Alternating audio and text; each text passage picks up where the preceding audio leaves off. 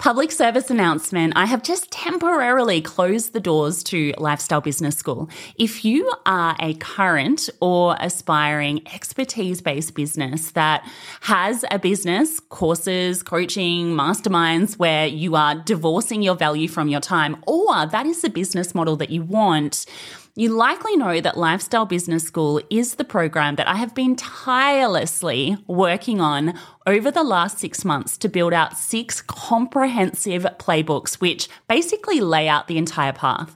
It has everything from business model design to offer creation to back-end delivery to driving traffic, live launch campaigns, automated campaigns, everything you could possibly need to start or grow a leveraged expertise-based business to the lifestyle business sweet spot.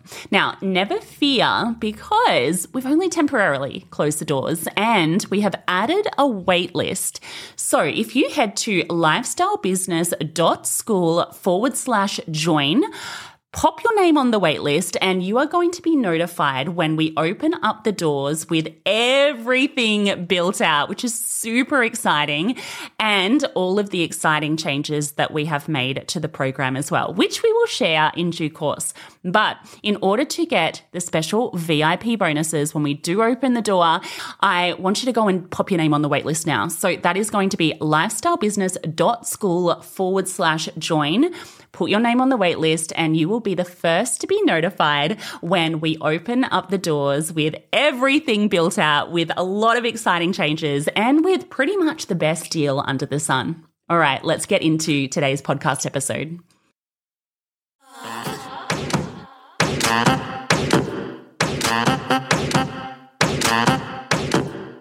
If you've got big business dreams, but you're feeling stuck when it comes to all things social media, digital, and content marketing, this is the podcast for you. And if you like free stuff, well, I've got you sorted there as well. Head over to steviesayssocial.com/littleblackbook now to steal my little black book of social media secrets. You're listening to the Stevie Says Social podcast.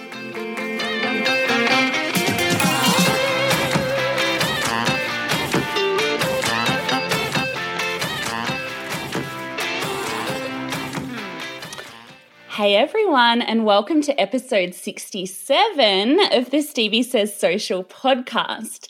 Today is going to be a very cool episode, and I think that it's one that those of us who are growing businesses, maybe in the first year or two of business and trying to grow their damn social media accounts at the same time, will get a lot of value out of. I am chatting to Claire Wood, and Claire is an amazing business coach that specializes in small business, but also in service-based businesses, which is what I originally did when I first started out. Now, Claire is basically a little bit of an Instagram queen, or she has become one in the last 6 months or so. And the reason why I had to have her on the podcast is because she has just conducted a little bit of an Instagram experiment. And she's basically going to share with us everything that she has done to grow her engagement throughout the course of that experiment. Now, because I've got Claire here with me, because it's the end of the financial year, I also want to chat to her about some of the things that I guess it's kind of selfish related to goal setting and related to numbers and all of that good stuff. So we will get to that as well. Now, before I introduce you, Claire, I want to let everyone know as well that we have a very cool freebie for everyone. So Claire has very kindly given me her goal setting template for the new financial year. I know that I'm going to be using it. I highly recommend that you guys use it. And if you want to get your hands on it, as well as a summary of everything we chat about in this episode, make sure you head to steviesayssocial.com/67. So all of that is out of the way. Hey, Claire. Hey, Stevie. Thanks so much for having me along. For everyone, that I've kind of explained a little bit about what it is that you do, but before we dive into the Instagram side of things, why don't you tell everyone exactly what it is that you do and how you serve people? Yeah, definitely. So as you mentioned, my name's Claire Wood, and I'm a business coach that works with service-based businesses, established service-based businesses, to help them up-level. So what I find a lot with my clients is that they've got started in business, they've got to the point where their business is, tracking along okay, but they're really wanting to up level and move to that next level. And that's where I start working with them. My jam is, I guess, working on people with their mindset, but also the practical side. So, getting their headspace right around it, but then really showing them how to get there. And because I was an accountant in a past life, I love to always bring the numbers side into it, which is something that, again, I find a lot of very talented business owners get quite overwhelmed with. Can I just tell you, I am one of those people. Like, you and I are complete chalk and cheese because I have become really familiar with numbers definitely in the last year because I've had to. But my God, it's definitely not my thing. And I think a lot of us that go into business would pretty much feel the same way. Oh, 100%. And honestly, Stevie, I would say the great majority of business owners don't really understand a lot around understanding a profit and loss statement, what profitability is. And again, the great majority of people that I work with have never created a budget for their business. So one of the first things that I kind of do is explain the value of all of these processes and demonstrate to them how it can really help grow your business when you start to understand what's sitting behind it. So I'm actually keen to dig into that before we get into the Instagram engagement stuff, if that's okay. Definitely. I can talk numbers all day. I'm actually getting more and more into it as I kind of realize the power of it. But when you started talking about profit, and I know it's something that we've spoken about before, but there's so many business owners that don't actually understand the difference between making $100,000 in a year and that obviously being revenue and then actually making $100,000 in profit. Like, they're completely chalk and cheese, right? Yeah, absolutely. And again, I don't think that this is really common to not understand this. And, it's only because of my financial background, I guess, that I'm so au fait with it. But essentially, for anyone who's listening who doesn't understand exactly what we're talking about here, so sales is that number that most small business owners talk about. It's essentially what's come through, if you're a product-based business, it's what the total amount of product that you've sold is, or for a service-based business, it's the total amount of services that you've sold. And again, like you said, so many people focus on this number. I've hit a six-figure, I've created a six-figure business, but not actually look at what the profit is. So your profit is your sales minus your cost of goods sold. So cost of goods sold is something that's directly attributable to your sales number. So in the instance of a product-based business, that's the cost of your product. So, again, to your point, Stevie, you might have sold $100,000 of product, but it cost you $50,000. So actually your gross profit, which is your sales less your cost of goods sold, is only $50,000. And then out of that, you also have all of your business expenses. So that might be your virtual assistant, your printing costs, all of those various running costs of your business. And it's only after you've paid all of that out that you've then got your profit number. Mm. And then the scary bit is, sorry, Stevie, the scary bit is after you've got to your profit, you've then also got to pay tax out of that. No. And look, I've been bitten by it, even with my accounting background. I know so many small business owners we look at that, even that profit number, and you think, oh, yes, I've got all this money. And then you forget, of course, that you still have to pay, if you're registered for GST, if you're at that level in your business, GST through your BAS. And also you've got to pay your income tax. So the true number, how much money your business actually makes, is called NPAT, which is net profit after tax. So a bit boring, but guys, this is so important because so many times, and I work with a lot of high value clients. Recently I started working with my first $1 million revenue client, which sounds super cool, and it is super cool. But of course, the underlying thing that we always have to keep our focus on is profit, because sometimes businesses with a lower sales number are actually making more profit because their business costs are lower.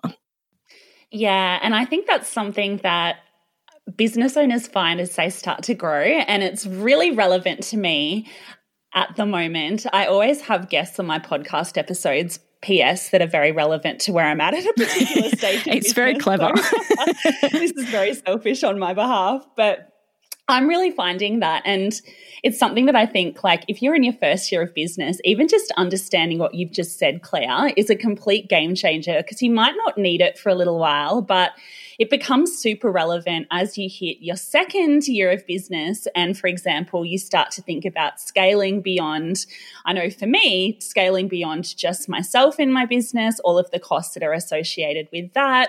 Obviously, that eats into your profit margin, and you have to make a whole heap of calls around that.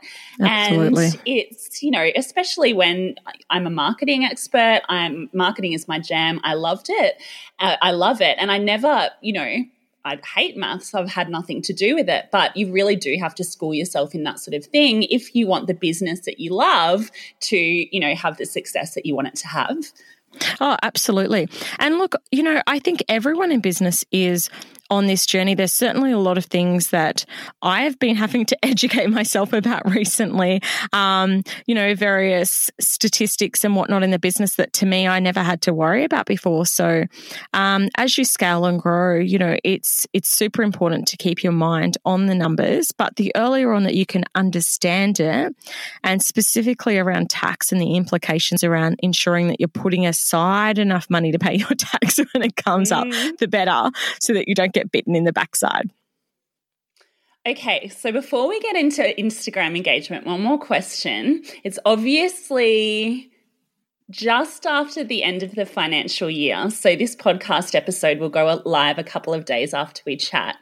Do you have any tips for businesses that are looking to set their goals at the moment? They're looking to think about what it is that they want to achieve in their business, revenue-wise, you know, profit-wise, all of that good stuff, so that we can get off on the right foot. And again, this is a selfish question, so that I can get off on the right foot. Do you have any tips around that for small business owners? Oh, definitely. And a great question, because so often it's easy just to start sailing into the new financial year and not actually sort of take that time to really set your intentions for the new year that's coming. And really, a new financial year is a new year. So I want to take you through my framework for how I suggest that you set yourself up for the new financial year. Let's do that. First things first, before you start looking forward into the new year, I say reflect on the year gone by. So the first thing that you should do is run your profit and loss statement for all of 2018, 2019. And have a look back basically at your budget, if you set one, versus your actuals. Even if you didn't set a budget, have a look at your actuals for the year and really start to understand, because again, this is a thing that I do with clients of mine, and say, okay, so you know you had a sales number of X. However, look at all of these expenses and what did that equate to in terms of profit. So look back on the year that's gone and take any lessons or learnings out of it. And look, you know, I know I'm banging on about expenses, but let's be clear here too. I don't think necessarily that slashing your expenses is always a smart idea, because sometimes, like investing back in the business and certainly spending money on marketing, you know, is definitely a fantastic way to grow your top line, which in turn is a really great way to grow your bottom line moving forward. So that's so true. I actually remember, so I was showing my partner my profit and loss statement, and he was looking at my marketing expenses. And, you know, in Xero, you can actually click in and see like what the expenses were. He couldn't see that. He was just looking at the actual number. And he was like, my God, you need to cut that. What are you doing? And I was like, no, this is Facebook ads. If I don't spend this money, then, you know, you don't get more money back. So it's almost like it's an investment rather than an expense. And can I say something? Anyone who is feeling a little bit, I guess, you know, similar to what you just said, Steve, a little bit intimidated by how much they are reinvesting back into their business. From my experience as a coach, you know, I've been doing this for 3.5 years now.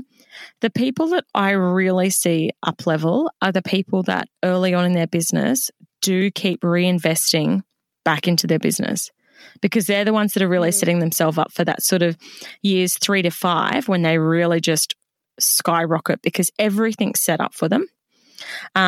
So if you are in that boat, don't feel deflated about it. Feel excited about it. Know that you're investing back into your business, and that hopefully that's setting you up for success in the longer term. So step one. So I have a tendency to rub it on. So step one, reflect on the year gone by. Run your budget versus your actuals, or go back and have a look at your actuals in your profit and loss statement. If you are a product-based business, it's super important to also have a look at your balance sheet, which will talk about your assets and your liabilities. If you're a service-based business, unless you've got, major business assets or a business loan, it's probably not as relevant, but definitely a profit and loss statement is a really, really important one to run. The other big thing is have a look at any trends. So I actually love to run that report by month. And a big thing that you can take out of that, for example, is you can look back and you can say, oh my gosh, we had a really, really slow January, February, maybe even March sometimes. Right. What's the lesson? What's the takeout from that? And that's the third, I guess, part of reflecting on the year gone by is what can I take out of what went on in the year gone by? So you might say, okay, I had a really slow start to the year. Either I need to ensure that I've, stockpiled some money, or perhaps that you set up a sale, at that time of year to really start to drive additional revenue. So have a look at the trends month by month throughout the year and see what you can take away from that to implement into your business in the new year.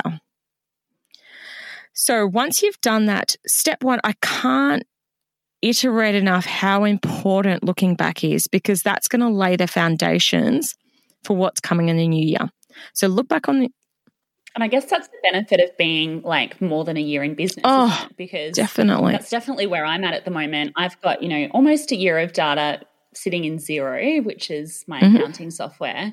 I didn't have that a year ago. So I've got so much data to kind of go back and go, okay, cool, this is generally where I was at. And then I can take that into the next year. And if you can't, I'm making it all sound super simple. If you're really struggling to understand things in Excel or even how to run these reports, just get some help to do it. Like, talk to your accountant, talk to an expert who can help you extract this information and then start to understand it. Highly recommend that. That's literally what I did. Like, I keep talking about it, but I know nothing about this stuff, but knew that it was a weakness of mine. And I did a course with Bean Ninjas, which was a really good course just on the basics of accounting.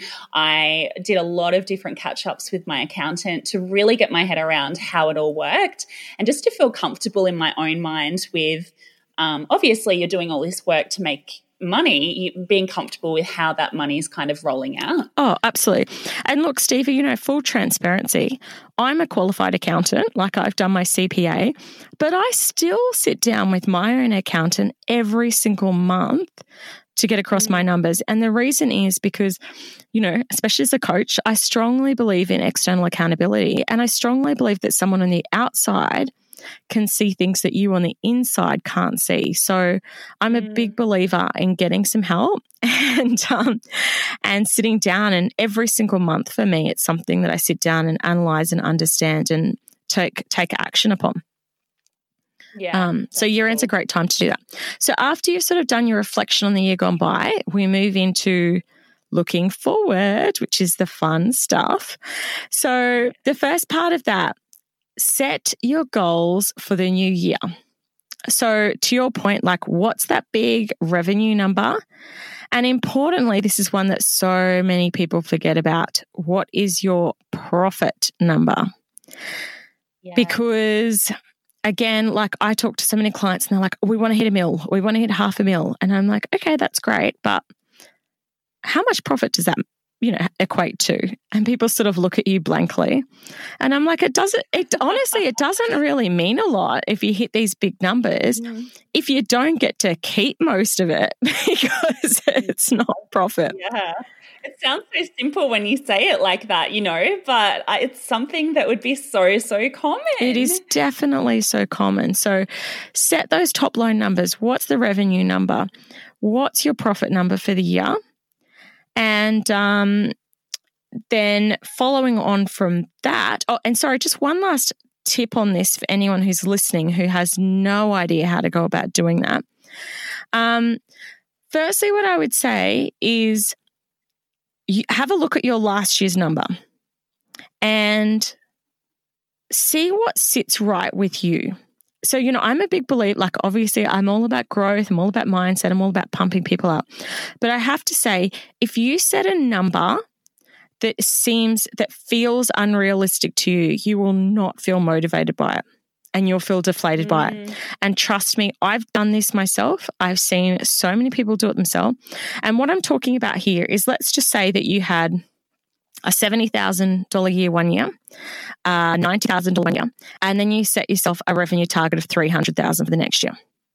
So it sounds really cool. It sounds really exciting. But what happens is that, if you hit a couple of months in, you actually start to feel super deflated that you're not achieving that goal.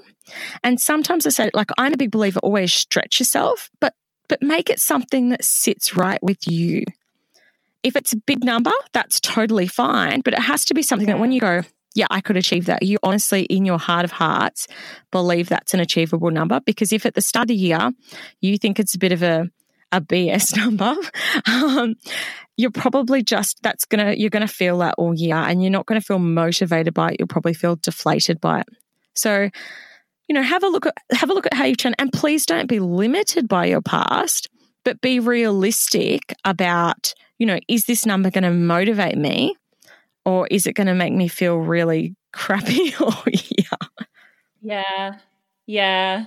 No, that's actually, it's such a good point. It's so funny. I say similar things with social media goals and marketing goals and things like that. It's a similar type of thing. If you kind of go, I want, use followers because it's the obvious one. I want, 10,000 followers in the next 3 months. Then you're going to give up if after a week you've got 20, So yeah, it makes sense that it applies to business as well. And it's something I've done. Like last year, I have achieved a lot in a year, but I had this like crazy goal that I don't even know where I got it from. I think I was listening to some American motivational person and they tell you. I don't even know. It was Grant Cardone. Is it Grant Cardone that does the 10X thing? Anyway, basically he was saying like, think about what your goal is and then 10X that, and then think about basically what actions you need that would get you to your 10X goal.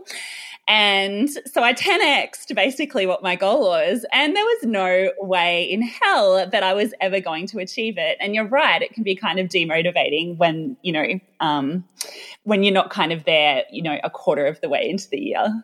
And again, like I don't want to limit anyone's beliefs around what's possible, because I've seen people achieve incredible things in a year, but it's about your own inner belief. And if in your heart of hearts you set that number down and you're like, I am never going to hit this, and you don't have, or someone sets this crazy goal and you're like, but how are you going to get there? And if they're not, investing into every single part of their business with, everything they've got, then it's like, well, you don't really have a plan of how you're going to get there. So that's the key, isn't it? It's having the plan. And I don't know if this is like your next step, Claire, and maybe I'm jumping the gun, but a lot of the time, and I know that I've kind of just gone through this process, and I think that your goal setting sheet will be really useful for this stuff for anyone that actually wants to get their hands on it, because I'm definitely going to revisit. But all of the goals that I've set, it's really then about, okay, what do I need to do? Like, who do I need to hire? What do I need to have in place to actually get me from where I am at the moment to where I want to be? Well, you must be a bit of a psychic, because you've hit step 3 nail on the head. There you go. Yay. Step 3 is basically then translating these goals into practical, a practical plan. And as part of that is having a month-by-month budget. So, for example, if you do want to 10x your number from last year, all the power to you. But you go, okay, what do I need to do to get there? Okay, I'm going to need to hire 3 people. I'm going to need to invest this much money into Facebook ads. And you basically translate the how back into numbers. So think about that goal that you've set, the profit and the revenue number that you set, and say, right, what do I need to get there? What is that going to take me to do in my business? And then just make sure that you account for that in your plan. So you go, okay, cool. I'm going to need a social media manager. I'll put that much in as an expense every month. I'm going to need to employ myself an assistant. Excellent. So, whatever the number is, whether you have a massive big stretch or whether you've got, a reasonable increase goal that you set, or maybe you want to just achieve the same result you achieved this year, make sure that you then break that goal down into the components of a profit and loss statement and set yourself a monthly budget for the year. And again, I can't tell you how much of a game changer this is for clients of mine, because suddenly, and in some ways it's actually quite empowering, because you sort of say, hey, if I want to get there, it's okay for me to spend X amount every month because I've allowed for that. I've forecast for it. And I know that for me to be hitting that number by that month, that I need to be spending this kind of dollars here. It really ties it back, doesn't it, then to a tangible goal? Because I think that's the hard thing with expenses. It's easy when it's things like Facebook ads, or at least it is for me, because I can kind of calculate things like return on ad spend. But there's a lot of expenses that I would have in my business that I'm like, okay, so I feel nervous about doing this. If I then had kind of like the plan where it was like, no, this is my goal and I can tie this spend in this month to that particular goal and it will help me get there. I think that's a mental shift for me, because I'd be like, okay, cool, I feel comfortable about doing this, but potentially not about doing this. Oh, definitely. And you know what? I love that Robert Kiyosaki saying as well. And he says, don't say I can't afford it. Say, how can I afford it?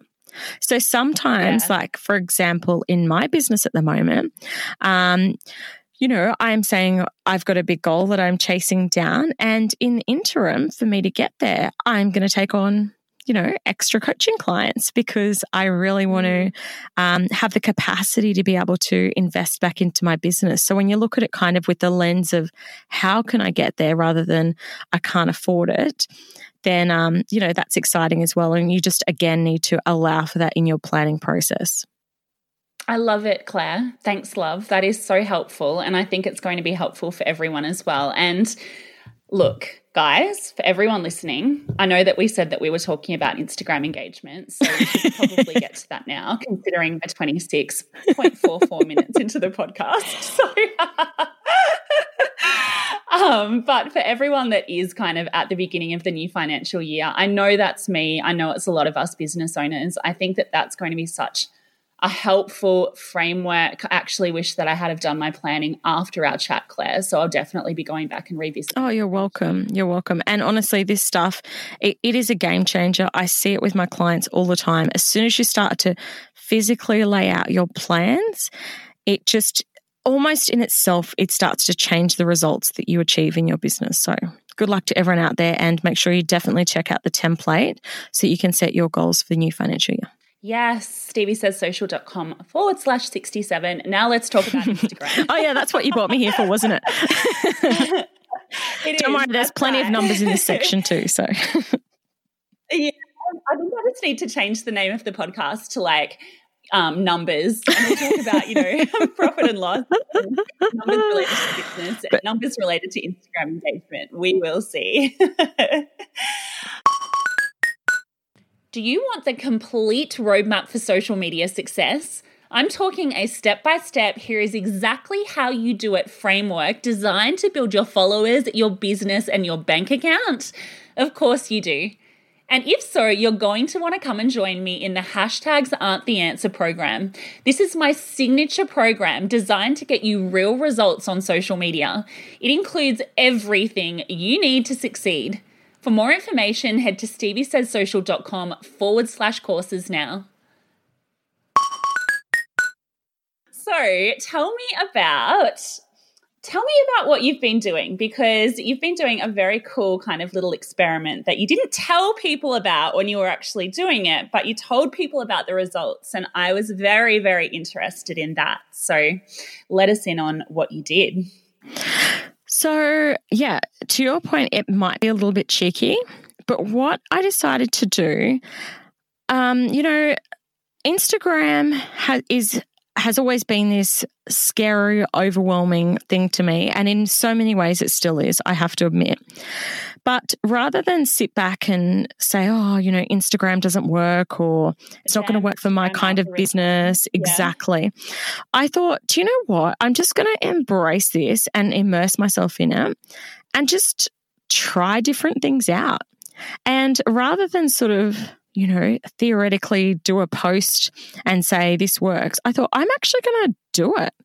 And so before I'm posting this, fake content, I guess I'm going to do it live on my very own Instagram account and see what the results are. And then I can go and actually share that with my followers. And this can be really cool, interesting, real life content that I can share with them.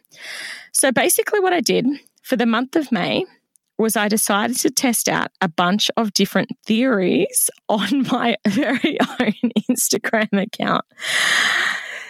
So, do you want to hear all about them? Yes, I want to hear all about them. So the very first theory that I decided to test, look, I cannot take credit for this.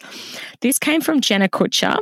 And anyone who's listening who doesn't know who Jenna Kutcher is, you need to get on board. She's an American, I don't even know how would you describe her. Is she a business coach or a... Yeah, I think so. In essence, yeah. She's, achieved amazing things and she's achieved incredible success in her business. And I was reading a blog of hers where she said that she stopped posting quote tiles and, those stock fillers into her Instagram feed, and she just posted photos of herself and her family because she knew that they were the ones that got the most engagement. And I was thinking about it, and I'm like, that's exactly the same as me. Every time I post a picture of me, I get a great number of likes and people commenting.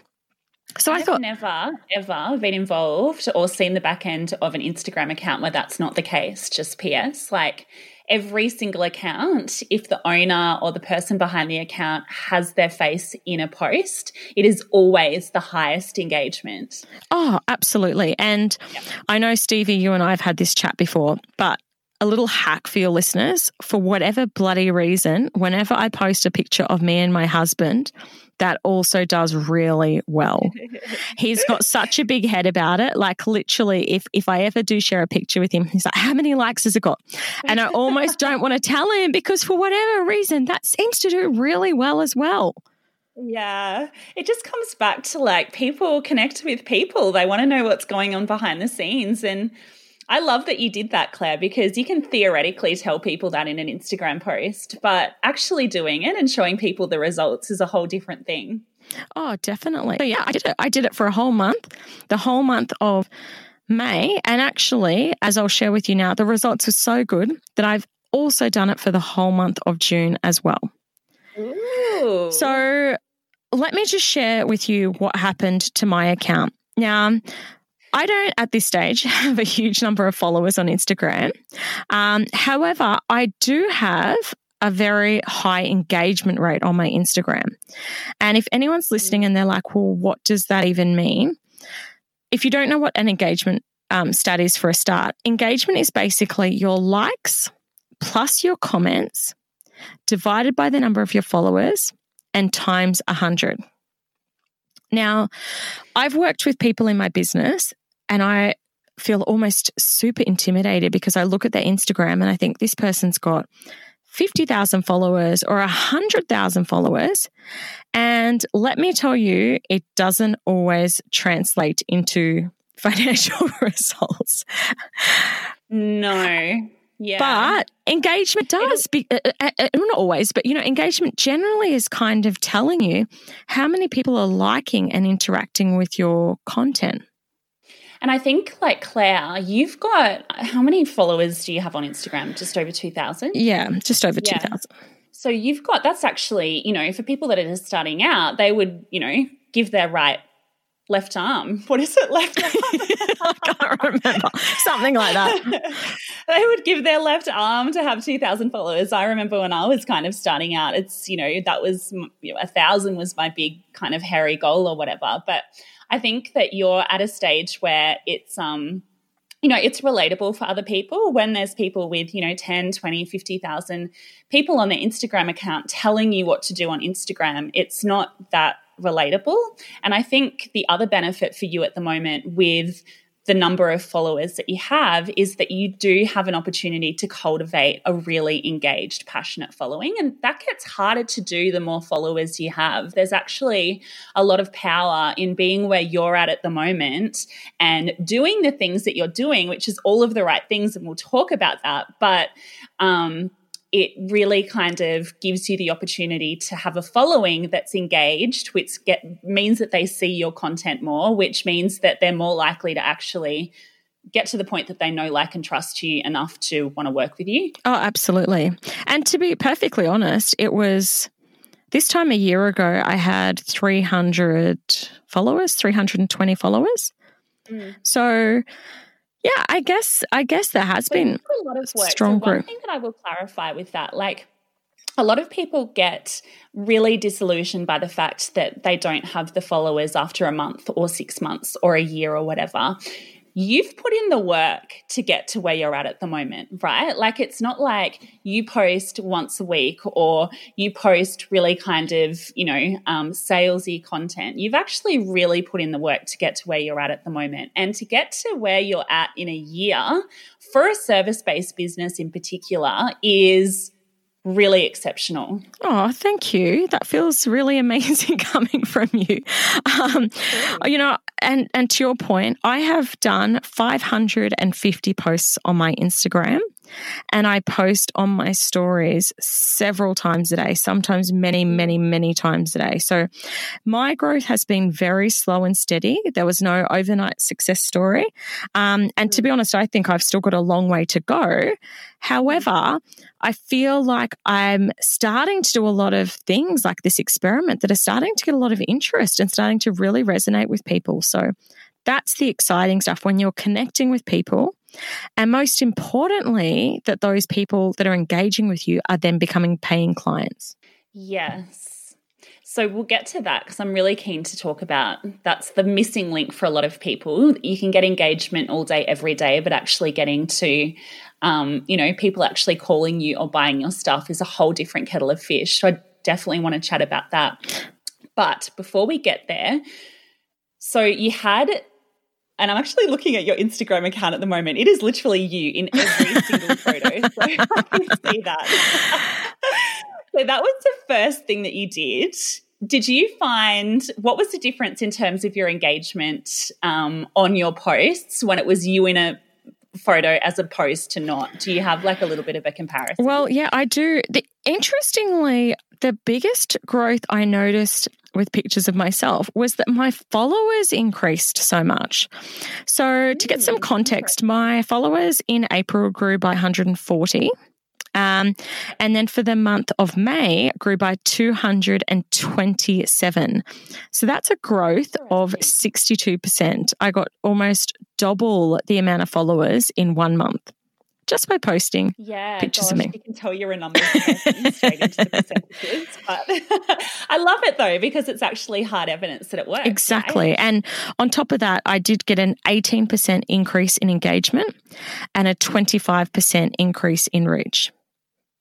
So what I would imagine, because it's quite interesting with the followers, because, and, it depends on what you were doing outside of this or whether, you were keeping everything the same and obviously just kind of mixing up your content and things like that. But my gut feeling on it is obviously the more that people are engaging with your posts, the more opportunity there is for that post to be, in the feeds of other people, the more opportunity there is for your reach to increase. And so therefore those same people are seeing those posts more than they otherwise would if they weren't engaging with it. And it's kind of like a knock-on effect. Oh, you know absolutely. What I mean? So it starts with the engagement, which then increases your reach, which has a knock-on effect on your followers. But it all starts with at the end of the day, really good content, that is likely to get engagement. Definitely. And that actually leads me to theory 2 that I ran for the month.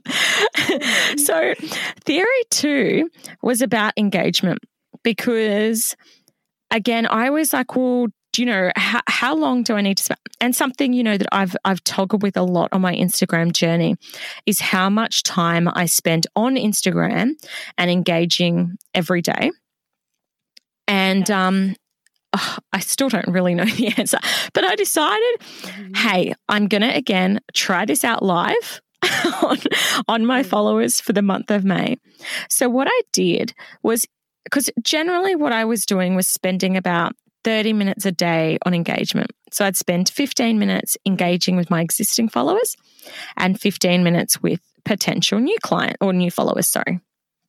And when would you do that? Would you do that after you posted or just whenever you had a look, chance? Anyone who's listening and doesn't know my story, I've got a 1-year-old and a 4-year-old. So for me, it's just when I get a chance. And look, I know that's not really ideal when it comes to, the theory that I understand is that it's best to engage directly before you post, but sometimes my posts were done on the fly and I then just did my engagement later when I was sitting down or,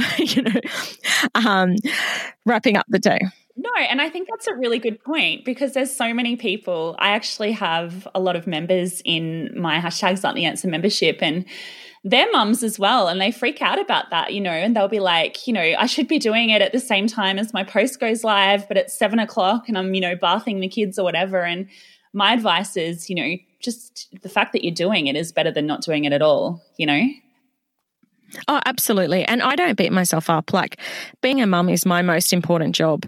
And I just sort of think I do what I can when I can. But for the month of May, I was really committed to finding out exactly how important this engaging component is. So what I did, every second day, I just refused to engage at all. So I did no commenting. I didn't reply to messages. I literally just let it sit for a 24-hour period. And then the next day, I spent a full hour. Right. So every second day, I kind of went a bit nuts. I went and did external engaging. I engaged with my existing followers. Now, this result I was so not expecting. But, there's a couple of different ways we can interpret it, so we'll talk about that. But the thing that I found was that it didn't have an effect on my likes or my comments at all. Now, it's not to say that you should not be engaging because I think that's such a powerful part of it. And again, I think this is why you can't really take a lot out of it because personally, there's no way I'm going to try not engaging for a month on my live Instagram account. Well, that's it. That's it. But interestingly, I thought that every second post would totally bomb. Yeah, right. And I did not find that at all. In fact, you really, if you look at the likes that I had through the month of May, you can't really tell which days I was doing my external engaging and which days I wouldn't. So right, so you were kind of comparing when you said you were doing 1 day on, 1 day off. It was like comparing the days off to the days on. Yeah, and again, I realize this isn't a strict, because of course some people might see it the next day and not. Yeah. But overall, when I think people beat themselves up going, "Oh, I couldn't get on Instagram today." For a month, I didn't do it every second day, so I spent half a month not on it. And it didn't really affect my results the way that I thought that it would. In fact, as I've said, I actually had my strongest month ever on Instagram. So definitely don't not engage. Please let me be clear. I'm not suggesting that. However, I guess maybe for me, the takeout is, that engaging isn't as strong of a place, every day necessarily as we perhaps thought. And I guess it comes back to what's the best use of your time and also where you're at. So probably what I'd say to that is And I remember the early days of having an Instagram account where you're like, oh my gosh, it is crickets. Nobody knows about me. Nobody is, nobody's engaging, blah, blah, blah. I think in those early days, probably, 6 months ago for you, Claire, that's probably when it would have been, a lot more important to do that early grunt work is what I call it, because I don't do that stuff anymore in terms of proactively going out to other accounts and engaging, etc. But, I really had to do it in the early days to get attention. And what it is now for me, and probably for you as well, is it's now that people are on your account, they're enjoying your content. If you're putting good content out there, it's really kind of developing relationships with people completely over and above the algorithm, but actually just kind of, when people take the time to actually leave you a comment, especially a meaningful comment, you reply to them because it means that you're kind of, I don't want to say warming them up because it sounds like such a marketing term, but it means that you're developing a relationship with them, right? Oh, absolutely. And Stevie, I think you've totally hit the nail on the head with that. Again, I think that I did put in a lot of work with my engagement in the early days. So I guess it's a bit naive to assume that engagement doesn't play a part because people don't know you. Like if you aren't out there, especially when your account is initially growing, you do need to get out there and say, hey, I'm over here, and let other businesses know about you, and to your point, develop those relationships. So, and develop that little Instagram community, like it's kind of like I liken it to being the new kid at school when you first kind of open your Instagram account and you don't really know anyone and you've kind of got to go out and you've got to develop your own little online community. Oh, absolutely. And anyone that's in that kind of small business Instagram community would know what I mean. It's really kind of, it's not even just potential customers, it's potential referral sources, it's, business friends, and really building up that network so that, when you do get a year down the track, then it sort of starts to build that momentum and you don't need to be spending 1, 2, however many hours a day on Instagram doing that stuff. I actually told my business coach that there's people spending, upwards of 2 or 3 or whatever hours on Instagram doing that stuff. And he was horrified. Mm-hmm. So, it's really thinking about, when you need to do the hard work and when you need to maybe put your efforts into other things. Oh, definitely. And I think at different stages in your journey, it's going to be different.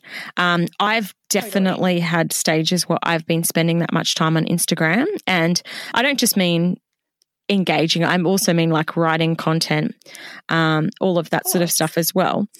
But it does take up a lot of time, and it does, I guess, change as well depending at where you're at on your Instagram journey. But I do want to share too the third theory that I tested out. And before I go on, I guess I just want to share the engagement that I did achieve during the month, because I don't know that I've actually shared that stat yet. Yeah. So look, when it comes to Instagram, and Stevie, I'd love to know your thoughts about this, but me doing a quick check on Google said that engagement rates of between 1% and 3% are like average or considered good engagement. Less than 1 is considered below average. And above 6 is considered very high engagement rates. Does that sort of align to your understanding? Yeah, so that's kind of, it really depends. So it depends on your follower number. So basically what will happen is that as you grow, your engagement rate will naturally go down. So if you have 100, 300, 500, 1,000 followers on Instagram, you're going to find that your numbers will skew much higher than that. And, that's partially because maybe it's your friends and family on there and they're engaging with everything. The algorithm, people are seeing the content more, there's less people on there, etc. So it will skew much, much higher. As you start to get more followers, your engagement rate will generally kind of start to go down from there. So the numbers you're talking about would be about right for an account with, 10,000-ish followers.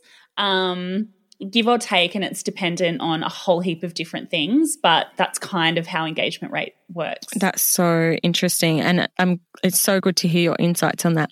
And I've noticed actually, because when I first got started on Instagram, I noticed my engagement, like even just my likes, were much, much higher. My engagement rate was much higher, and then it sort of came away.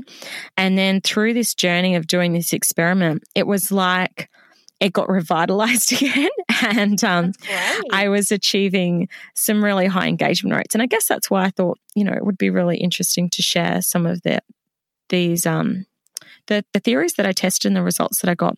So the engagement rates that I was achieving for the post that I'm about to talk about now, and given that above 6% is considered a very high engagement rate, I was achieving results of between 11 and 13% for these posts. So, you can jump onto my Instagram, which is Claire with no I, CLARE _wood_coach, and scroll back a bit. You can find the posts and actually check them out.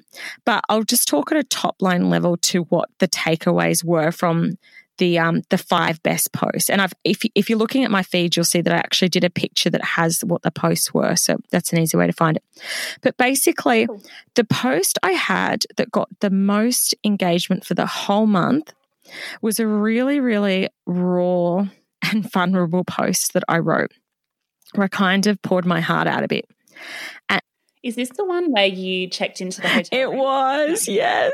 Yes. You know what? I was just going through your feed and I was like, I bet that is the post. Yeah. So anyone who's listening, basically, I've got young kids. I was really, really sleep deprived, and I just went away for a night without my family. So I felt so weird, I guess, writing about it. As a business coach, it's not often that I sort of, I don't want to, I guess, not dump my stuff, but, I want to kind of keep my feet a really positive place. But actually me dropping that, dropping my walls a bit and sharing a vulnerable post like that went really, really well. Yeah. But I think it's relatable, Claire, like, yes, we're small business owners, but a lot of people in our audiences are also mums, and they relate to the fact that, that it's tough, basically. Oh, absolutely. And for me, that was like a big, wow, okay, being vulnerable really connects with people. And, I got so many comments on that post. So, I guess there's... So one thing that people, I think, are scared of with those sort of posts is they're really scared to put themselves out there. Is that something that you found?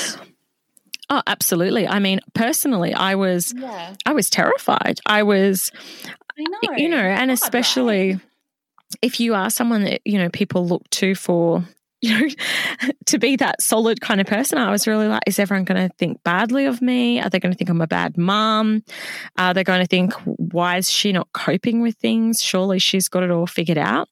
So, it was really tough for me. And for anyone, I know people sometimes even to put a picture of their face on Instagram just feels terribly intimidating. And totally. So many people are in that boat. Oh, definitely. And it's funny when I was first doing this experiment, and do you know what someone said to me? They said, aren't you worried that people are going to think that you're up yourself if you just post all pictures of yourself? Such a great question, though. It is, because this is these are the thoughts that people have. Oh, definitely. And do you know what just came straight back off the top of my tongue without even thinking about it? I just said, well, I'm going to be a millionaire one day, so I don't really care. Yes, go girl. And they sort of looked at me, and I was like, wow, okay, I've obviously got that belief, which is exciting. But when I look at people like Jenna Kutcher, who, obviously was the first one to do it, and I think she doesn't care. And the funny thing is, I was so, nervous about exactly, are people going to think I'm a narcissist or whatever? But when I posted the results of this experiment, so many people commented and said, I didn't even notice that you've posted all pictures of yourself for the month. Totally. Nobody would notice, we're so caught up in our own things sometimes that, Yeah, I think you hit the nail on the head with that. I was going to say exactly that. So it's interesting that other people said it. Yeah. So, if you're having a listen and you're feeling a bit, should I do it? Should I not? And again, specifically for service-based businesses, I think this is a really, really relevant one. I say just give it a try. And I can't tell you how many people have messaged me, DM'd me, tagged me in posts and said, you inspired me to do it and my engagement is better than it ever has been. And so it's not just me. It's not just this one-off fluke. There's lots of service-based business owners who are saying to me they can't believe how well it's resonating with their followers as well. That's cool. So what are the other posts that did well? So the next one that did really well, this is going to sound so weird to anyone listening, but yeah, if you go and check it out, it will make a bit more sense. But basically... Okay, can I guess? Go on. Because the other post that I loved of yours, and if I get this right, seriously, I need a prize in the mail, guys, but was it the Fresh Prince of Bel-Air? Yes, it was. How did you know?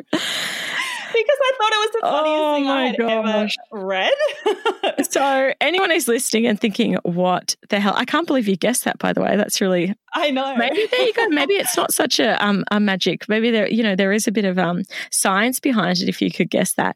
But basically what I did, I wrote my life story in a rap to the Fresh Prince of Bel-Air. I am not going to wrap it here on the podcast, let me assure you. Can you please wrap it? Please. No, definitely not. But, it was just a bit of just something weird and something different. And I just got so many people just commented, connected. It was so clever though, Claire, the way that you did it. It was the funniest post. Which one is it on your feed? It's a picture of me and my husband and my 2 kids. So again, back in May. So check that out. And, don't do a rap, the Fresh Prince of Bel-Air, because, it's been done. But, think of something that's a bit different and a bit unusual. I did a post ages ago about my fish one day, and said, how my fish, I don't know, I can't even remember what I said, but something about how he supports me in business. And again, people were just like, that's so weird, but so interesting. And sometimes it's things that are a little bit left field. And, when you scroll through Instagram, if you guys are spending much time on it can get really quite samey. And I know for me that whenever something's a bit quirky or different or whatever, it really turns my head. So, yeah, something a bit funny, a bit different. No, I think that's awesome. And it's 100% true. None of this stuff is rocket science, but I think, number one, we're kind of too scared to do things a little bit differently because it means that we're standing out and that can be uncomfortable. And number two, it's even though you make it sound easy, it's not the easiest thing in the world to sit down and think about and do. You know what I mean? It's a lot easier to write a post that says, how's your Monday going? Do you need a coffee? Yeah. Than it is to actually kind of really dig deep into the stories that people will resonate with. But it's when you do the work, for everyone that's listening, like for Claire, she would have spent time on this, right? But it's when you do that work that you actually get the results. If the algorithm is letting you down, it's not because of the algorithm, it's because you're not creating content that's engaging enough for people to want to engage with. And can I tell you, you want to be different, because if you just blend into everyone else, how's anyone going to know about you and know that they want to work with you or buy your product or your service? You want something that's... Especially true of a service-based business, Definitely, right? Because, definitely. The only thing that differentiates you, if there's a million business coaches out there, especially in an industry like yours or any service-based industry, the differentiator is whether they relate to you, whether they connect with you. And social media in particular is such a great way of getting that across. Definitely. And I know for you, Stevie, one of the things that I love about your feed is that it's so bright and so colourful, and it's something that you can't ignore it. It jumps out at you. And I think that's, again, I think that being different really puts you in strong stead when you're looking at Instagram, where everything can look and feel a little samey sometimes. Totally. So the next couple of posts, I'll just quickly scoot through them. Yeah. One was a value add, and it was a bit of behind the scenes. So I shared some tips around my office setup. The next one that went really well was a post that I took at a Business Chicks event, and what I put about, I can't remember, maybe 6 photos in the post. So it was a scrolling one, which means that people have to hang around on your post a little longer if they want to look through them all. Yeah, and it's a factor in the algorithm. For definitely. Yeah. But also I've seen people do this and then you scroll and it's crappy photos. So that doesn't work because the idea is that you want people to keep scrolling on. And I also tagged multiple accounts. So I was tagging a lot of other business owners that I was there with and met. And again, I definitely think that tagging multiple accounts, again, not spammy, like people that are relevant, that are relevant to the post. Yeah, and I think that's the key. Like, you were tagging people that were at the event or that you spoke to at the event or whatever. That is very different to tagging a whole heap of people in a post, even if they're not related to the post. You know? Yeah, definitely. And then the last post that went really well, it sounds really horrible to say it, but basically, like, I posted a photo of me pregnant and then said like something like surprise or announcement or something. And then I said, I work with lots of pregnant people. And I said, no, I'm not pregnant. And everyone was mortified. Like, people like, you got me. But so, you know, I guess I'd say major life events, that will get fantastic engagement. But please don't do a fake one like me, because I got a lot of people who were just kind of angry at me. So, you know, if you get engaged, if you get married, if you're having a baby, you know, whatever it might, if you've had a baby, whatever it might be, any major life event, I know that people are just going to love and engage and connect with as well. So, yeah, if something exciting is going on, why not share it with your followers? Yeah. And I think like that mix of content is such a great mix in terms of, especially for a service-based business, that mix of connection content and value content is what I call it. So, you know, content that's helping people, but then also content that's creating connection with your audience. That is a winner. And for everyone listening, you might notice there is not one single promotional post in those top 5 posts. And there is a reason for that. It does not get engagement. Sure, you can do it every now and then, but you need to have the bulk of your content be this type of content, because people are on social media to, you know, basically hang out with their family and friends, discover new brands, and be entertained. And if you're being spammy as hell with your business posts and wondering why you're not getting great engagement, and I have to say, I could not agree more with this. And let's just say the engagement experiment continued on. The last week I was running this, you know, an end of year financial training. It was free. But because I was pushing it a lot, my engagement plummeted. And I wasn't even selling anything. I was literally giving away, you know, free content. But because I wasn't engaged, like, you know, I wasn't providing value, I wasn't providing entertainment, etc., I just noticed that my engagement massively plummeted. So, you know, every now and again, I think you do need to sell. Like, you can't just be hanging out on Instagram and, you know, it's all just for, you know, fun and games. You do need to do that. But be conscious that, you know, I definitely think that you need to overwhelmingly have the majority of your content is not sales focused.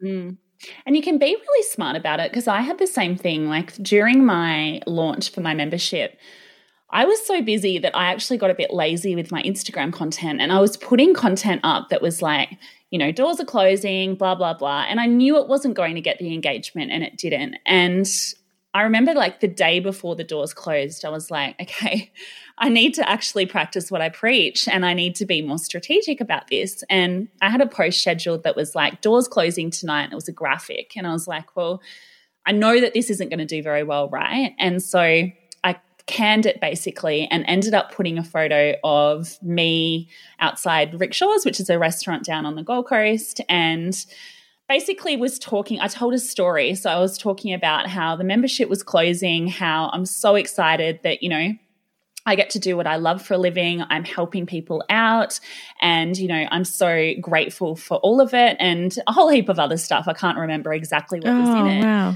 But it was my most engaged with post, and it had a small call to action at the end. But you can kind of be salesy in a way that's not being salesy by telling stories. Yes. Yeah. Yeah. So great tip. Yeah. Now, we have been talking for a while, but there is one more thing that I promised that we would cover, and I'm keen on finding out what your results were, not only in terms of your engagement, but in terms of any impact that it had on your business as a result of the work that you did during May and then into June. Yeah, absolutely. So you've made a really good point here. Like, I've shared some of the engagement stats. I've shared some of the, so I had an 18% increase in engagement. I had a 62% increase in followers, but that's all well and good. What did it actually mean in terms of sales? Well, May was my strongest ever sales month since I've been in business. Yeah, in 3.5 years. So I'm not saying it's, directly off the back of all of this, but, pretty strong coincidence. Do you think it is? Do you think that it's like that's the reason why? I definitely get most of my new client leads through Instagram. So.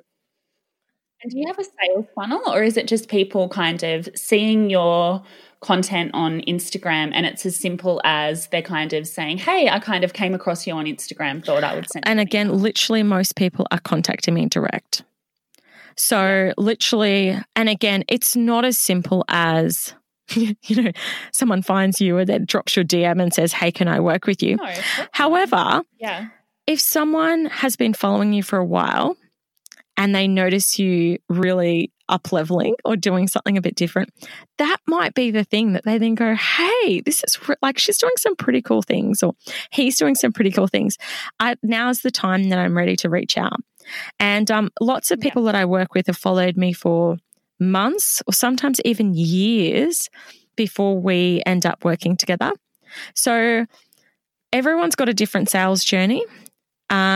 But in May, I definitely attracted a lot of people that had, I guess, either a shorter sales journey or people that had been following me for a while and contacted me directly. And again, with the sales funnel, I shouldn't just say that it's, they just saw me on Instagram. I presume that most of them went to my website, checked me out on my website, downloaded some of my content, maybe downloaded some of my freebies, and then decided to reach out. But it was definitely where people were finding me and developing that connection and relationship before they decided to take that next step on the buyer journey. I love that. And what I think as well is, yes, you were doing all of this stuff on Instagram, which is bloody amazing. And I think that is the reason the reason why people got excited and they're like, cool, I'm going to check this girl out, see what she's about, see if she can help me.